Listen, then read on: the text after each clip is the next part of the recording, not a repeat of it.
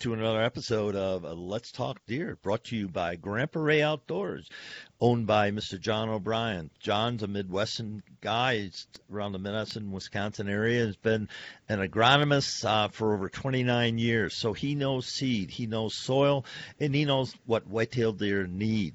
John has a large seed company, Grandpa Ray Outdoors, but also he's in educating. He's one of the best educators, seminar, platform speaker, communicator for soil, water, and cover. The soil brings the food, the water hydrates, and the cover keeps them safe. So that's what whitetail needs. So any questions at all about seed, go to grandparayoutdoors.com. Let's Talk Deer does receive compensation from Grandpa Ray Outdoors for mentioning them on my show.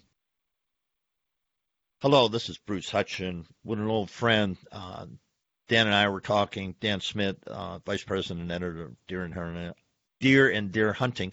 We're talking, and he was one of my first guests over 5 years ago on Whitetail Rendezvous. Now I'm the host of Let's Talk Deer. And Dan, it's welcome to have you back. Thank you, Bruce. Appreciate you having me on today.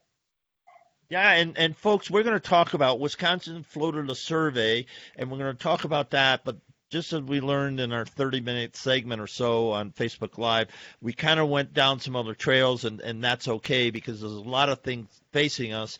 And one of the things we want to share today and get out is the importance of the interconnection between wildlife and actually our health, because wildlife habitat, whitetails have good habitats, then all the surrounding critters, yes, a butterfly, yes, a caterpillar, yes, a skunk, yes, grouse, yes, everything else that's in that habitat, if it's thriving, everybody benefits. Well, guess what? It's the same thing in our world. So, Dan, let's talk about the Wisconsin survey and bring people up to speed and your thoughts. Well, Bruce, that's a lot right there. We could probably talk for a couple of days on, but in Wisconsin, which is the case in a lot of states in North America here, that we still have deer overabundance. Now, is it the same as it was 20 years ago? I'm going to argue no, it's not.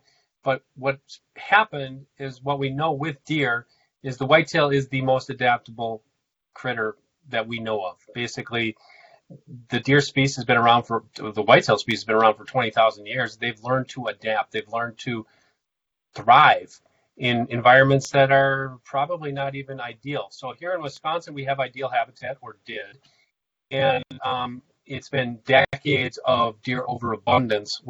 With that overabundance, what we've seen is a degradation of forest, understory especially. Now, it's not 100% due to the whitetail, but it's a large percentage due to the whitetail and the fact that you have forests now, and it's the way they manage them, but forests with no understory, and when that understory is coming back, it's invasive species. That's overabundance of browsing. Preferred species are gone. Is the average person going to see it? No. The average person is going to walk through the woods and say this woods looks perfectly fine to me. There's all sorts of brush around, but when you look at that brush, you see Japanese barberry, you see bush honeysuckle, you see buckthorn, you see all this stuff that's not supposed to be there. Would it still be there if deer were not around? Yes, probably. However, for us as deer hunters and deer enthusiasts, we like to see lots of deer. As we know through scientific research, those populations need to be held at a level, and that's something that the state has been mandated to do for their jobs for decades, and they have not been allowed to do it because they can't force you to shoot the deer.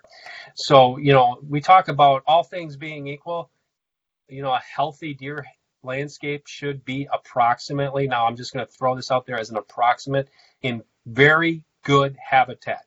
Now I'm going to preface it even more. When I say that everybody thinks that their land is the best, it doesn't matter. Now I'm talking Wisconsin. I don't care if you're over by Green Bay or if you're down by West Bend or if you're in Beloit or if you're in La Crosse or if you're in Ashland. Everybody thinks where they hunt is special, which it is. It's special for hunting. But the habitats are completely different. Now, if you get into the central farmland where I live, we really should only have 30 deer per square mile here. It's been upwards of 100 and more in many years. So what happens when you have a deer population that's 3 times what it should be? It's exactly what you get is you get overbrowsing. It degrades the habitat for other species. And that's now when I talk about that, it's not just food production of that habitat. The biggest thing, which is a very complicated matter, it's fawning habitat for white-tailed does. So if you don't have good fawning cover, if you don't have good overwinter cover, especially in the northern areas where deer previously would have, I don't know if you just lost me or not. No, Dan, I just muted. You're breaking up again. Mute your video. Just go ahead and mute the video. Mute. Okay, try that. No, you muted the microphone. Okay, I can't see. What am I supposed to hit here, Bruce? Just the camera, the icon that looks like a camera to the right, to the left of the microphone. Okay, I'll try that. Got it. Okay. Yeah, let's see if that works because you're starting to fade out. Okay. Do you want me to start all over again, or? No, just continue on. That's okay. Okay. So when I'm talking about habitat, it's not just about food production. It's also about fawning cover. It's about overwinter cover. And these things are very complicated because not only with trying to manage that cover, what we've had over the past decades, several decades, is you've got, human development. So you have other things going on. But so what do we need to do? For us as hunters, we basically need to listen to our trained biologists and do what they tell us to do. And everybody doesn't work together, it's not going to happen. And that's what we've seen. So now what I'm saying is if you own 40 acres and you have 3 guys hunting it and you get 6 free doe tags between the 3 of you, my God, no, you cannot go out and kill 6 does and expect to see deer next year. Everybody needs to do their part. So it's a team effort in the fact that if we keep the deer population down, it's going to help the habitat. If we have healthy habitat, it's going to allow for the flourishing of other animal species, which builds what we call the ecosystem, and that's going to make a healthy ecosystem, what's going to make better hunting in the long run for all of us.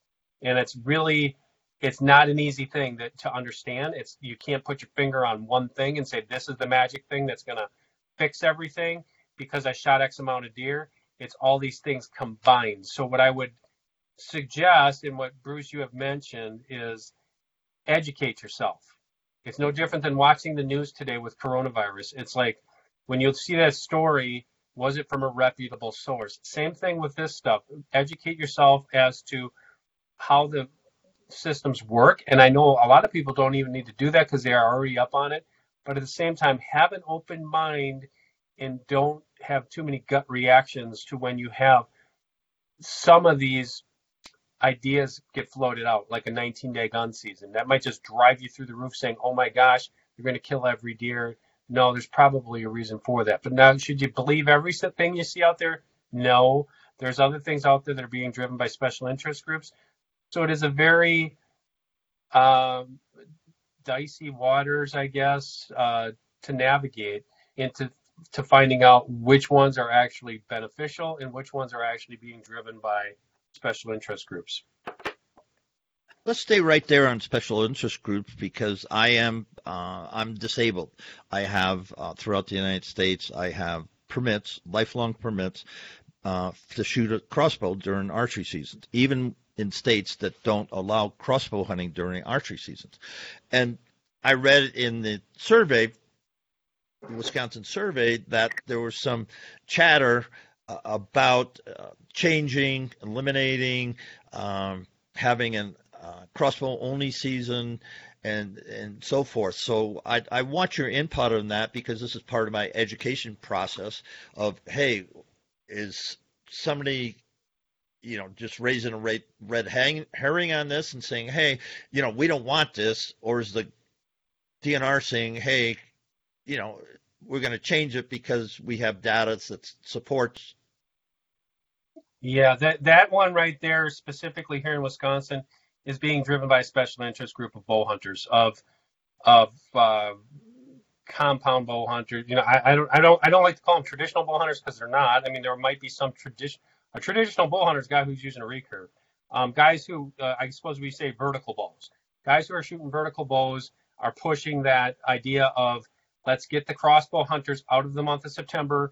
Let's get them out of the rut and basically pigeonhole those guys to hunting in October for the most part, and then being able to hunt during gun season with the crossbow if they want to, and maybe some of those later seasons in December. This is not by the DNR. There is no data that supports keeping crossbow hunters out of the regular archery season.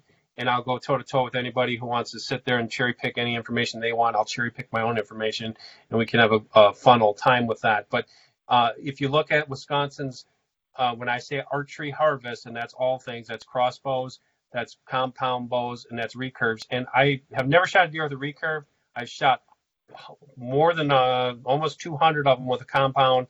I've shot a lot of them with a crossbow already. I'm talking about all bow hunters, but to keep them out of September is, in my opinion, is not warranted. I'm going to call it a crime because it's the people who are starting to take up crossbow hunters, crossbow hunting are the hunters that we need. They're people who it's a cross section everywhere. It's new hunters, it's young hunters, it's women, it's children, it's adult onset hunters. I know a lot of guys who are 30 years old who have never deer hunted before, lived in Los Angeles, come out here and saying, yeah, I would like to live this living ready lifestyle that we call it, like get my own food, know where my food comes from. I want to take up hunting. I would like to go bow hunting, but you know what? I'm not that proficient with the compound bow. You know what? I'm going to teach you how to use a crossbow, and you get to go this year.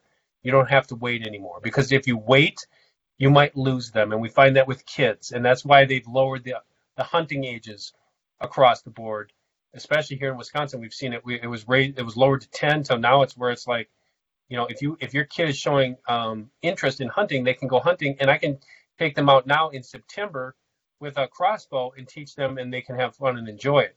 My personal best memory of the crossbow is my own dad. Now, he got a permit because of a handicap.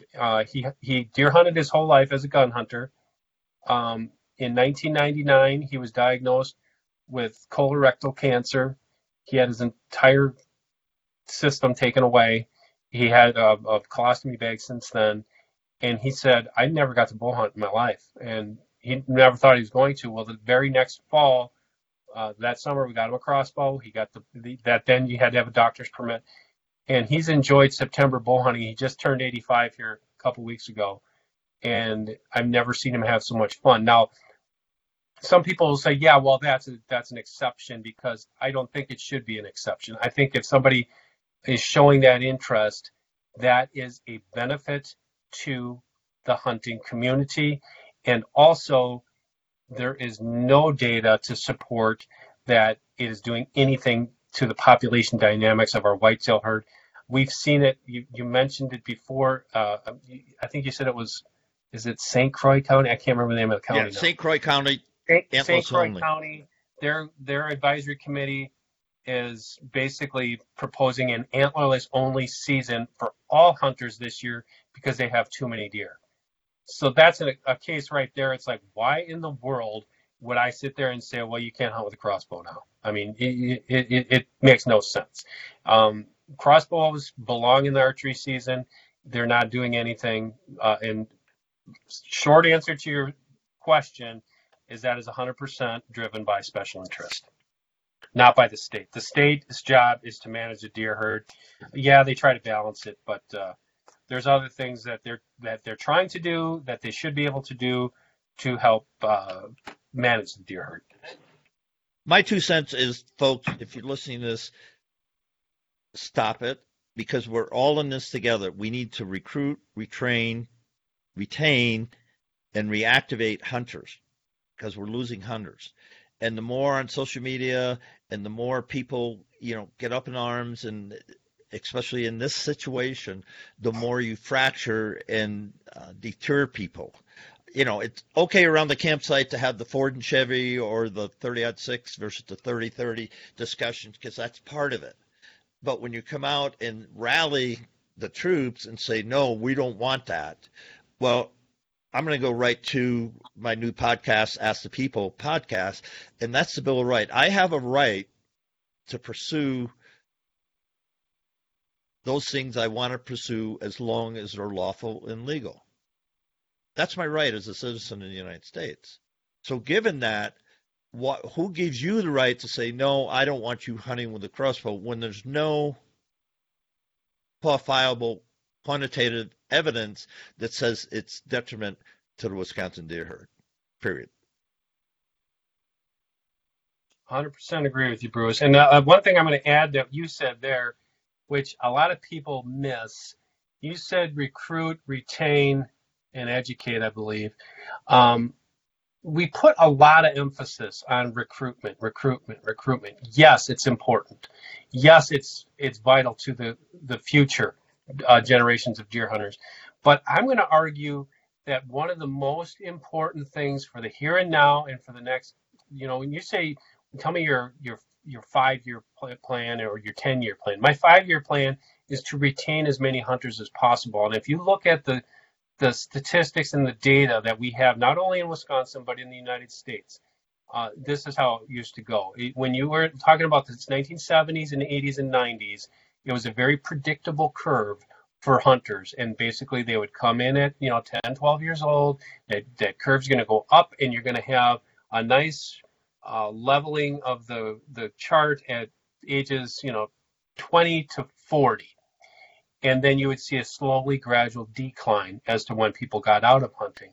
Today, what you're seeing is the retention of hunters is dramatically spiked for hunters 50 years old and older. And what's happened there is some of these things, like more generous seasons, not only bag limits, but you can use a crossbow now, you can use an inline muzzleloader now. It's allowed a lot of guys that are 50 years old and older to hang on. I use my dad as an example. He's 85 years old, and he shot a deer with his crossbow every single year for the past 20 years. That wouldn't have happened had he not been able to use a crossbow. So when you take those guys out of the mix, there is, on the back end of it today in 2020, when you look at the numbers, the sheer numbers of hunters in those younger age brackets, they're not there. There's hunters there, but they're not to the level that they were, that we grew up with and we know. So what's going to be, there's going to be a day of reckoning here in the next 20 years where we're going to see dramatic decrease in hunters no matter what we do, because the people that are coming into the sport are not enough to replace or replenish those that are going to be leaving the sport here in the next 20 years. So that's an important thing. Retention is key, is every bit as key as recruitment, in my opinion. A good friend, Meadow Caulfield in Minnesota, she's the chair of the 3R committee for the state of Minnesota, and she speaks to it to women, and women are the fastest growing demographic in the outdoor industry for a lot of reasons. Outdoor industry includes hiking, biking, canoeing, fly fishing, hunting, but women in the outdoors.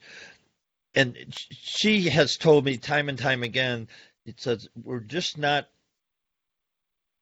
making it easy for people to understand why we hunt. And that comes to the point in adult onset hunters, and we're going to see an increase of that because people are going to say, I'm hungry, I can't pay my bills, and squirrel season, rabbit season, deer season, whatever season, I believe this fall we're going to see a huge increase in license sales because people are going to be behind on the bills no matter what happens in the next month or so.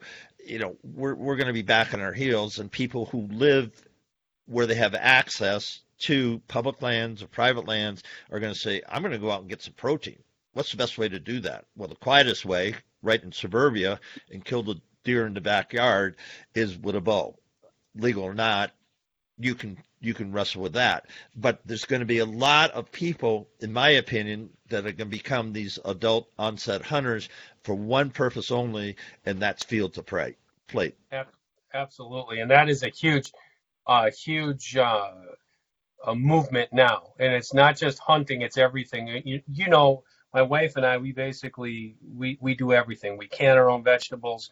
We we cook everything that we eat here, and that is it's a very satisfying thing for us. It's because we've done it. I've done it my whole life. I helped. She's gardened her whole life, but she caught onto the venison thing after she met me. But in America, not only to preach the healthy venison that you're procuring yourself, not only venison but everything, rabbits, squirrels, fish, whatever. That lifestyle is what is going to help hunting in the long run, and that's where we're seeing a lot of these people who are taking up hunting now.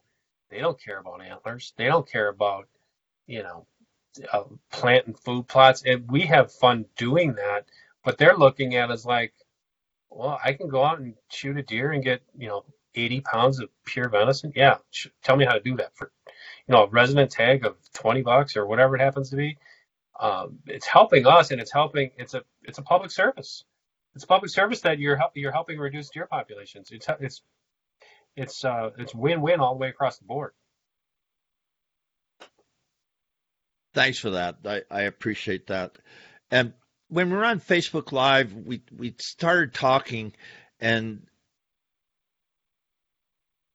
thinking about how the stump sitters became a goal in your life. And I'm going back to an interview 5 years ago, folks, and I mentioned this on Facebook Live to Dan, and I wanted to bring that out, sort of some positivity in this podcast to show you how one man at a young age became the vice president and editor of Deer and Deer Hunting. Take it away, Dan. Okay, well, I think I tell this story so many times that people probably get sick of it. But so if you've heard it, tune me out for the next minute. But this started for me in 1981, and it wasn't super conscious effort because I did not remember it for several years after that. But in 1981, I was in 8th grade, and I was about to graduate from 8th grade, and that's what they did back then because I went to a parochial grade school. It was called St. Hubert's Elementary, which is in Hubertus, Wisconsin, which is down by Menominee Falls, Germantown, just outside of Milwaukee. It's no longer a school. It's called St. Gabriel's. They built a new big church later. But in April of that year, our teacher asked us to write a theme paper as to what we wanted to do when we grew up. And mine was I wanted to become the editor of Deer and Deer Hunting magazine. In 1981, as you know, Deer and Deer Hunting was only 4 years old. But it was started just up the road, 100 miles from our house, up by Appleton, Wisconsin, by the stump sitters. And even then, I was 13 years old, I guess. I don't know, 14 years old. And I really respected what those guys were doing because we couldn't get enough of it. They were teaching us stuff about whitetails that we had never known about. Well, I worked construction with my dad. And that wasn't for me. There's no knock on it. It's just that it's not what I wanted to do for a living. So I figured out a way to go to college. I went to at that time there were 2 accredited journalism programs in Wisconsin, Madison and UW Wisconsin Oshkosh. I went to Oshkosh, got my journalism degree there, worked in newspapers for 4 years and covered everything. I covered murder scenes. I covered robberies. I covered sanitary district meetings, school board meetings, high school football games. I learned the trade in a very fast fashion. And then I tried and applied 3 times for the associate editor, which is the low man on the totem pole job at Deer and Deer Hunting. I was beaten out all 3 times. I went back to work. I started an outdoor column in southeastern Wisconsin. It ran in 14 weekly newspapers. It was called Peace of Mind, or P-E-A-C-E, Peace of Mind, and it was an outdoor column I wrote. I won a Wisconsin Newspaper Association Award for that. I learned that I really needed to buckle down and really put my nose to the grindstone. Finally, I took a job at Krause Publications. It was with Blade magazine, knife collecting magazine, just to get my foot in the door because they had just acquired this magazine called, guess what, Deer and Deer Hunting. And within 5 months, I became the associate editor finally and worked my way up. I was associate editor associate editor, managing editor, became editor-in-chief in 2001. And we went through 2 corporate takeovers, or, as Krause Publications and F&W Publications. And then finally, F&W was a big New York based conglomeration. Just very many publications. I couldn't even name them all. Many different communities. And deer and deer hunting was always viable, but it was a very small part of that portfolio. And when F&W filed Chapter 11 here, it was, it all came to fruition came to a head last year. Brad Rux, who has actually worked at Deer and Deer Hunting longer than I have, he's been the ad manager and then publisher for many years. Brad started about 2 years before I did at Deer and Deer Hunting. Brad and I, we've worked together for such a long time. We have a great relationship. He knows the advertising end of things, marketing and management of the business very well. And Steve Bartilla, who has been a longtime contributor for us. Steve, he also he works on our TV shows. He has his own videos. I'm sure you've seen him, Grow 'em Big and Hunt 'em Big, extremely popular videos on social media and YouTube. The 3 of us said, let's put our forces together and figure this out. We secured a couple silent partners and got it. And that was last July.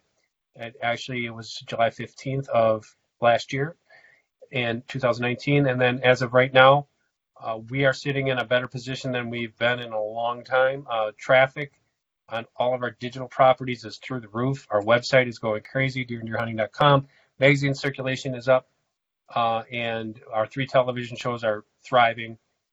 Those are all on Pursuit Channel. So we have Deer and Deer Hunting TV, Land of Whitetail TV, and we used to have Destination Whitetail TV, but now we replaced that show this year with a show called Deer Tech, which, if anybody has watched that show called How It's Made, that's going to be the how it's made of the hunting industry. Basically show you all what goes into products and what makes them cool and how they're using innovation and technology these days to make hunting more enjoyable. So in a nutshell, that's it. It sounds like I just fell into this. I didn't. I worked really hard. I worked many jobs in my life, and some not so glamorous ones, to get through college. And I always tell, especially students, there's nothing you can't do. And just because you get turned down once, you basically pick yourself up. I had to pick myself up 3 times. And that was just to get my foot in the door. And then I had to pick myself up many times over the past 25 years to stay in this position, because life just there isn't a conclusion. There's not like, well, I've made it. Now I can sit down and, no, as we're talking right now, I'm working on the next issue of the magazine, which is the summer issue of magazine. I don't just get to sit back and tell people what to do. You get anything out of life, what you put into it. And if there's anything, a take-home message there, that's what I would say. How can people, listeners, subscribe to Deer and Deer Hunting? Thank you. You just go to deeranddeerhunting.com, spell it out, deeranddeerhunting.com. You can get the magazine, you can get it print, mailed to you, you can get it digital. There's many different options there. And the other thing I'd like to mention is our company, which is called Media 360.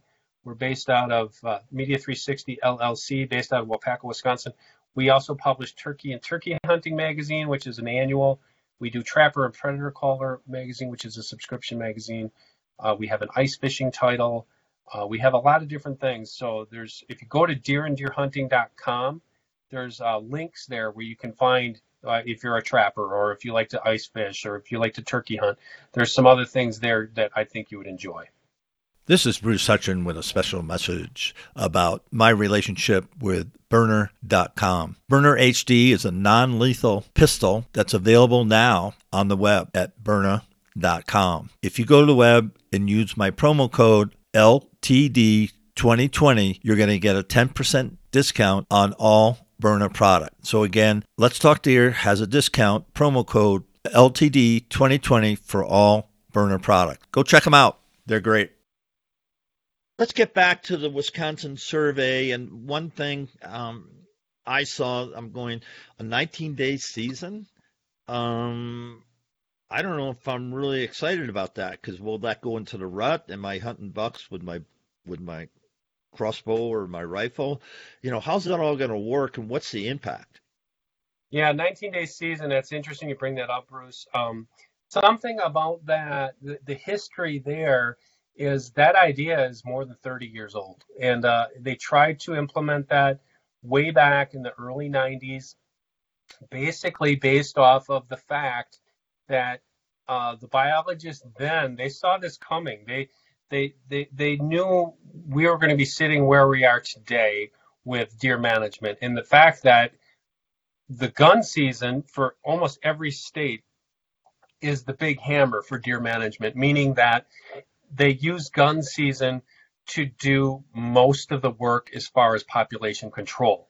In a 19-day prolonged season, the idea there is to spread out the pressure, hence make the deer not as nocturnal, and hopefully lead to slightly better harvest success ratios across the board. Now, can you look to specific ones and say, oh, if you take it, you strap it like across an entire state, the percentage is the thinking process there is going to be higher, and it's actually going to lead to less conflicts in the woods and things like that. That was the idea 30 years ago.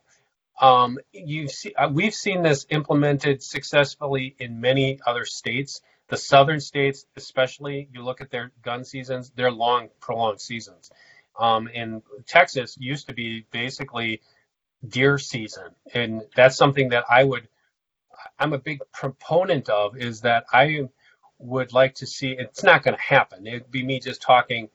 If I could just wave a magic wand and say what would be the best cure, I would say in Wisconsin in particular, I would like to see them say deer season is, let's just pick some dates, September 17th through December 31st or January 31st or whatever it happens to be, and you can use whatever you want. But basically, here's the deal: you get 2 buck tags, you get X amount of doe tags. Now you can fine tune that if you wanted. You could say you can get 2 buck tags, but you can only kill one with a gun if you want.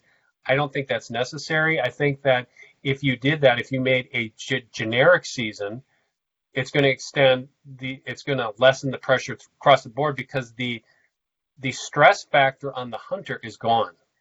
I mean, maybe for the first couple of years, guys are going to think, oh, I got to get out there September 17th.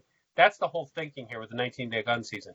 Right now, okay, we start that Saturday before Thanksgiving. And the pressure on people right now is, if I'm not there Saturday and Sunday, especially in the central farmland and even up north, if I'm not there Saturday, Sunday, I can just forget about shooting a buck because I'm not going to see one. That's how it used to be really bad, like in the 90s and early 2000s. Today, I actually see pockets where it's not that bad as far as the pressure goes. But if you extend that season to 19 days, it's going to allow guys to say, you know what, there's no rush to get out there. I can go out, the Saturday after Thanksgiving. I can go out there December 1st. I can go out whenever I want. And that's going to eliminate some of these other things like, special muzzleloader season. And if I could just expand on that, that's why the failure to get people to adopt a longer gun season 30 years ago led to what we see today with, okay, I have a 3-day, some of the things, if you've hunted the last 25 years, there was a 3-day October antlerless hunt. There was a special youth season. There was a special, week-long muzzleloader season. There's a special holiday hunt.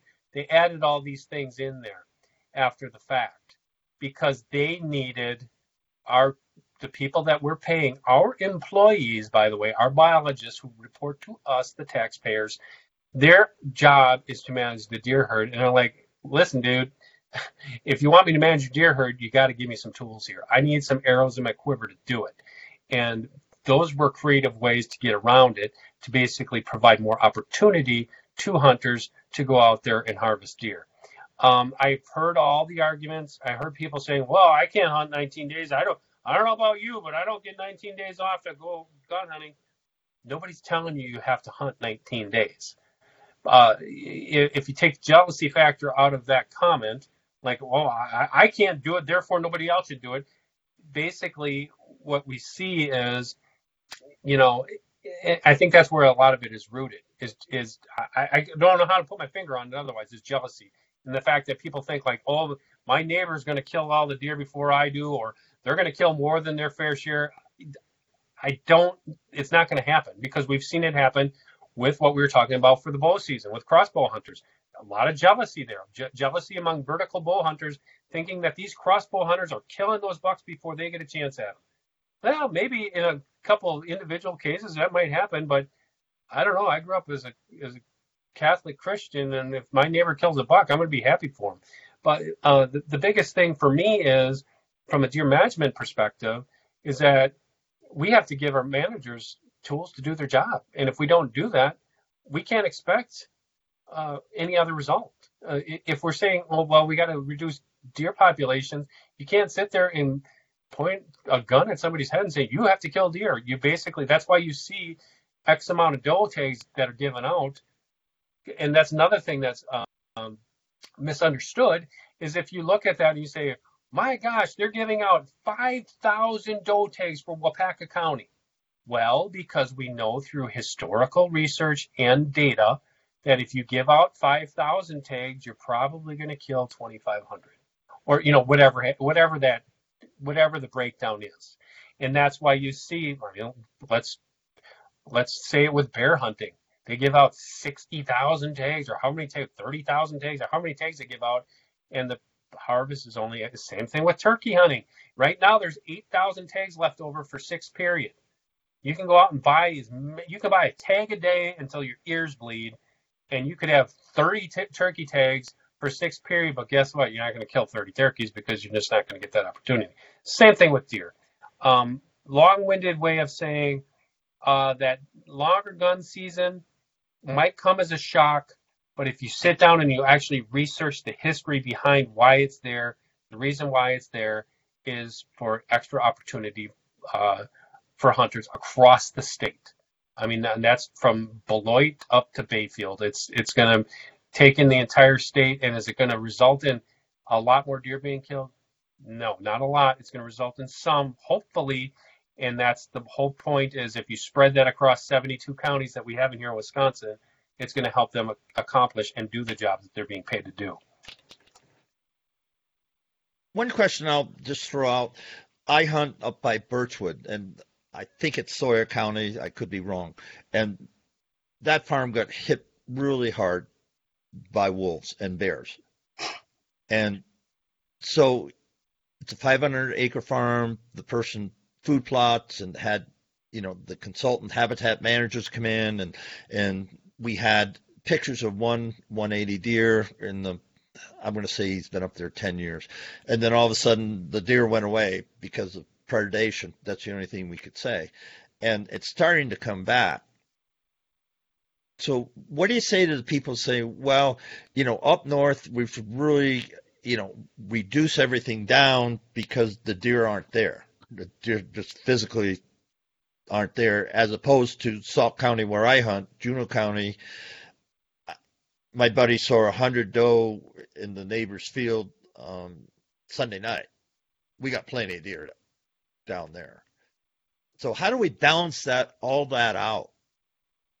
That's an excellent question, and that's one I'm near and dear to my heart, because I grew up hunting Bayfield, Ashley, and Price counties in that northern forest. And we're talking about Chequamegon National Forest, we're talking about Nicolay National Forest, and those types of environments. Night and day difference between what you're talking about there. Night and day difference between where I grew up hunting and then down here in Wapaka County, which is the cusp of the farmland where it starts getting out of the North Woods in the central farmland. Up there, their challenges are much more difficult. Anybody who says wolves are not a problem is sadly mistaken. Wolves are a problem, and that is not on the state. The state wants to manage the wolves, but the feds are the ones that have been preventing that from happening. And that goes back to the same judge in Madison who gave us all the trouble with the walleye situation back in the 1980s, is the same problem that we're having today with wolves. Our deal with the feds was a handful. Now, I'm totally drawing a blank. It's in one of my blogs that I just wrote. I believe was 250, if it might have been 350 wolves. That was our population, what it was supposed to be. Right now, the population, as everybody knows, is 10 times that. We have too many wolves up there. It's not on the state, it's on the feds. The state wants to manage that wolf population. The feds won't let it happen. And up there in those counties in particular, in the northern forest, I would strongly recommend against, I mean, very limited doe hunting. I know that's a hard pill to swallow for guys that like to eat venison, but it really depends upon where you hunt. Some cases that they can handle it. I know that there are some areas of the northern range where populations have rebounded, but they've had some bad winters in there that have affected things as well. And when you're talking about, it's apples and oranges, because when you're talking about deer densities up there, what's acceptable for the habitat is probably half of what's acceptable for the habitat here. To give you an example there, now back in the late 1980s, early 1990s, the density goals up there, I know in Bayfield County where I hunted, the density goals were 15 deer per square mile. That was goal. That was 15 deer for every 640 acres of habitat. And they never met, they didn't get to goal. Some years they had some peaks because they had some mild winters, and other years they were down in the single digits. Until you've hunted an area with single digit deer densities, you really don't appreciate it. I know a lot of guys have grown up in these years of abundance, and these years of abundance have been the past 30 years. And now we're seeing crashes. Now, the other part of that problem is in some areas where that habitat has been so eroded through overbrowsing or poor or no forest management, and that there's many different variables that come into there, whether it's state, whether it's federal, whether it's private land, how is it being managed. What you have is boom and bust situations, and what I mean by that is you can't return to boom because the habitat can't support it. And not just from a food standpoint, but from the two other equally important standpoints of fawning cover, which is extraordinarily important, and overwinter range, which is even more important. Up north, overwinter range that's in poor condition simply can't get the deer through the winter to the points where they should be. So what needs to be done is there are different methodologies that are being used there, but for the most part, the managers are basically looking at it and saying, okay, well, here's our harvest recommendations for these areas, and you're going to just see, on the surface, you're going to see fewer doe hunting opportunities. And in some cases, I don't think they've done it yet. I didn't get a chance to look through that whole report. You can correct me here, Bruce, but I don't think there is a county, or there might be a couple, that are only recommending buck hunting this year. There might be two or three. I'm not sure. I didn't get that far into the details. I don't know. Yeah, so that's basically in a nutshell. It's just they can't. The margin of error isn't as great up there with population recommendations.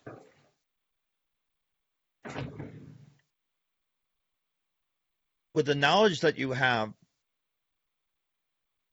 what do you think the future right now of hunting is, not only in Wisconsin, but of all the United States, if not North America? Oh man, that's a loaded question and a good one at the same time. The future is good. We are facing some real challenges. Chronic wasting disease is obviously something that's not going to go away. It's gonna plague us.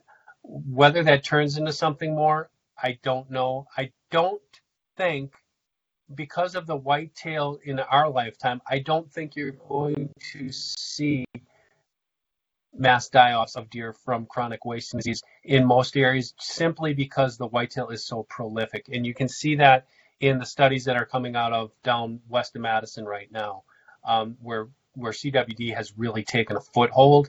The populations are still there, basically because the whitetail is so prolific. And in Wyoming, it's got a foothold there. Now, you could see, I think, some negative future effects in some of those western states, where the whitetails are living in segregated, almost segregated conditions like you see in Wyoming and Montana and Colorado and places like that.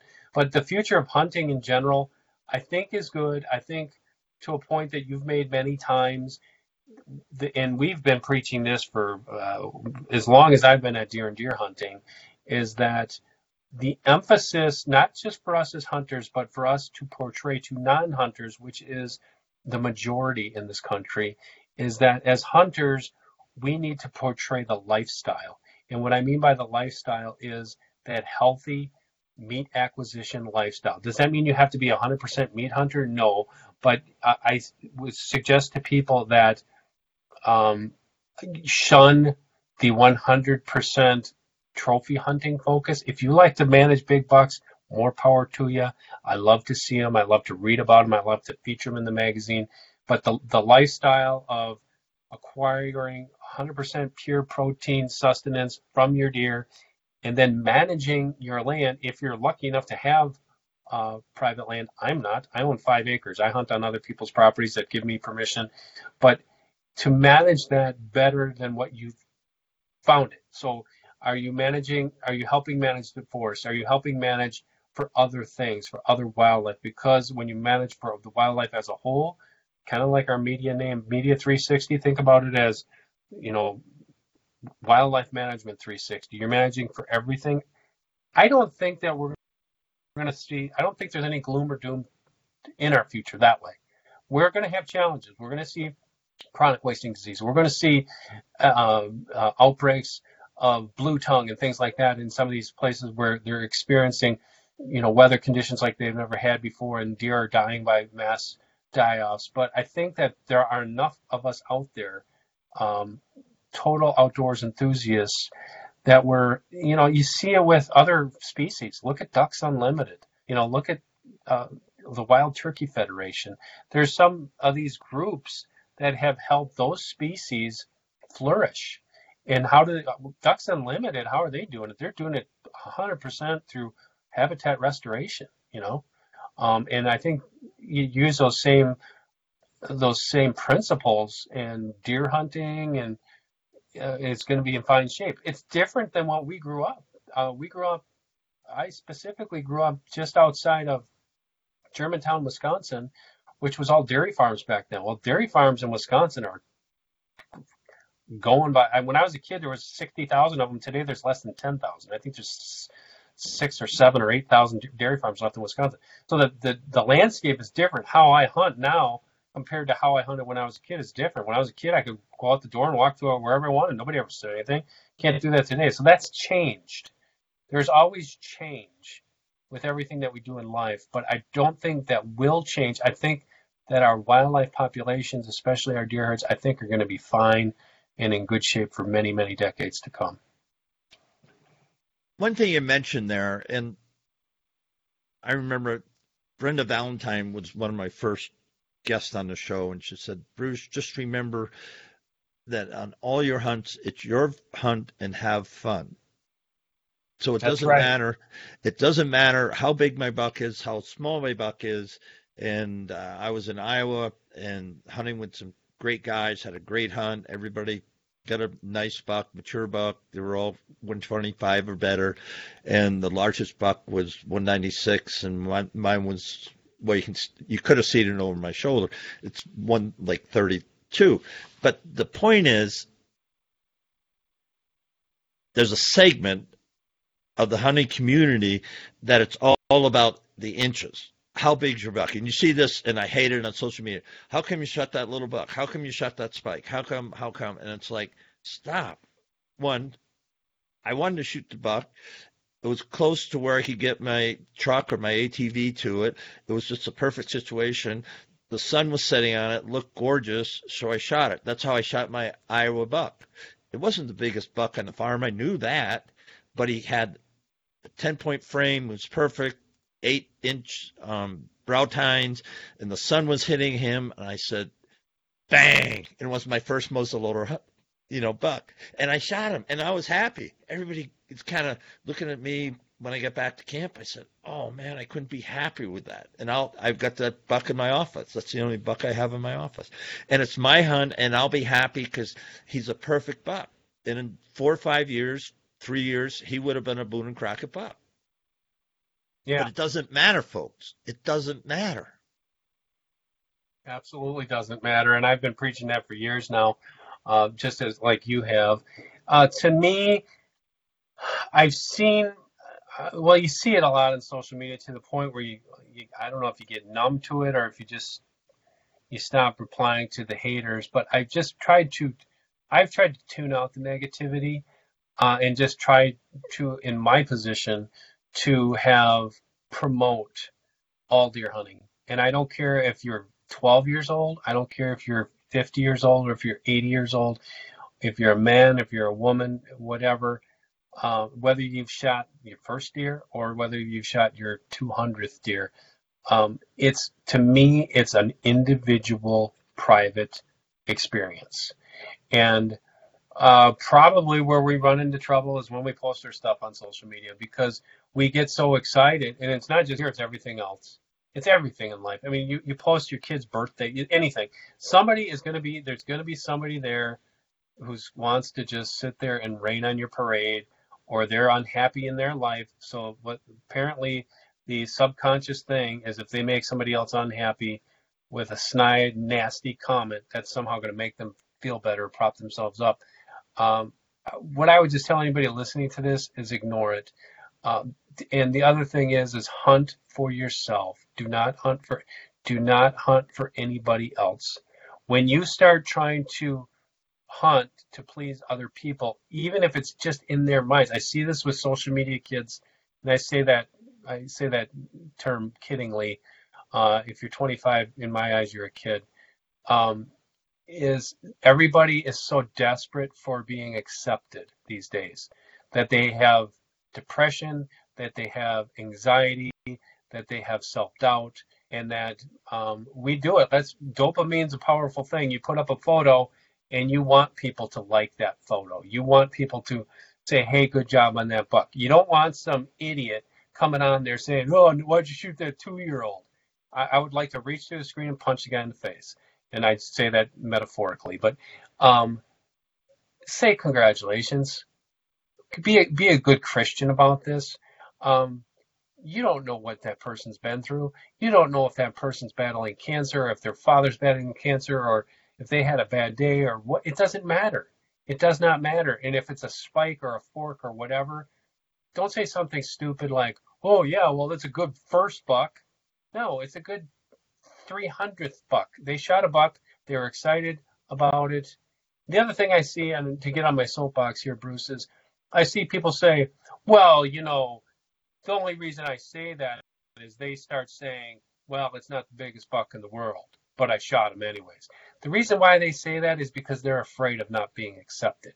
They're afraid of if they can somehow couch it to lessen the blow that somebody's going to give them. And I would plead and urge people not to do that. Shoot it, own it, and be happy. And no apologies needed. None whatsoever. Own the happiness. And whoever's viewing that, if you don't like it, don't like it. Don't click on it. But just don't say anything nasty. I think what we need to do is we need more positive people and we need more positive experiences. Well said, Dan. And with that, we're going to wrap up this episode of Let's Talk Deer, hosted by Bruce Hutchin. And today's our guest has been Dan Schmidt, who is now the vice president and continuing editor-in-chief of Deer and Deer Hunting Magazine. Dan, if somebody wants to reach out and get a hold of you, what's the best way to do it? deeranddeerhunting.com, spell it out, deeranddeerhunting.com. Check us out on Facebook, Twitter, YouTube, Pinterest, Instagram. Whatever you've got on your phone, you can find us there, Deer and Deer Hunting. Thank you, Bruce, very much.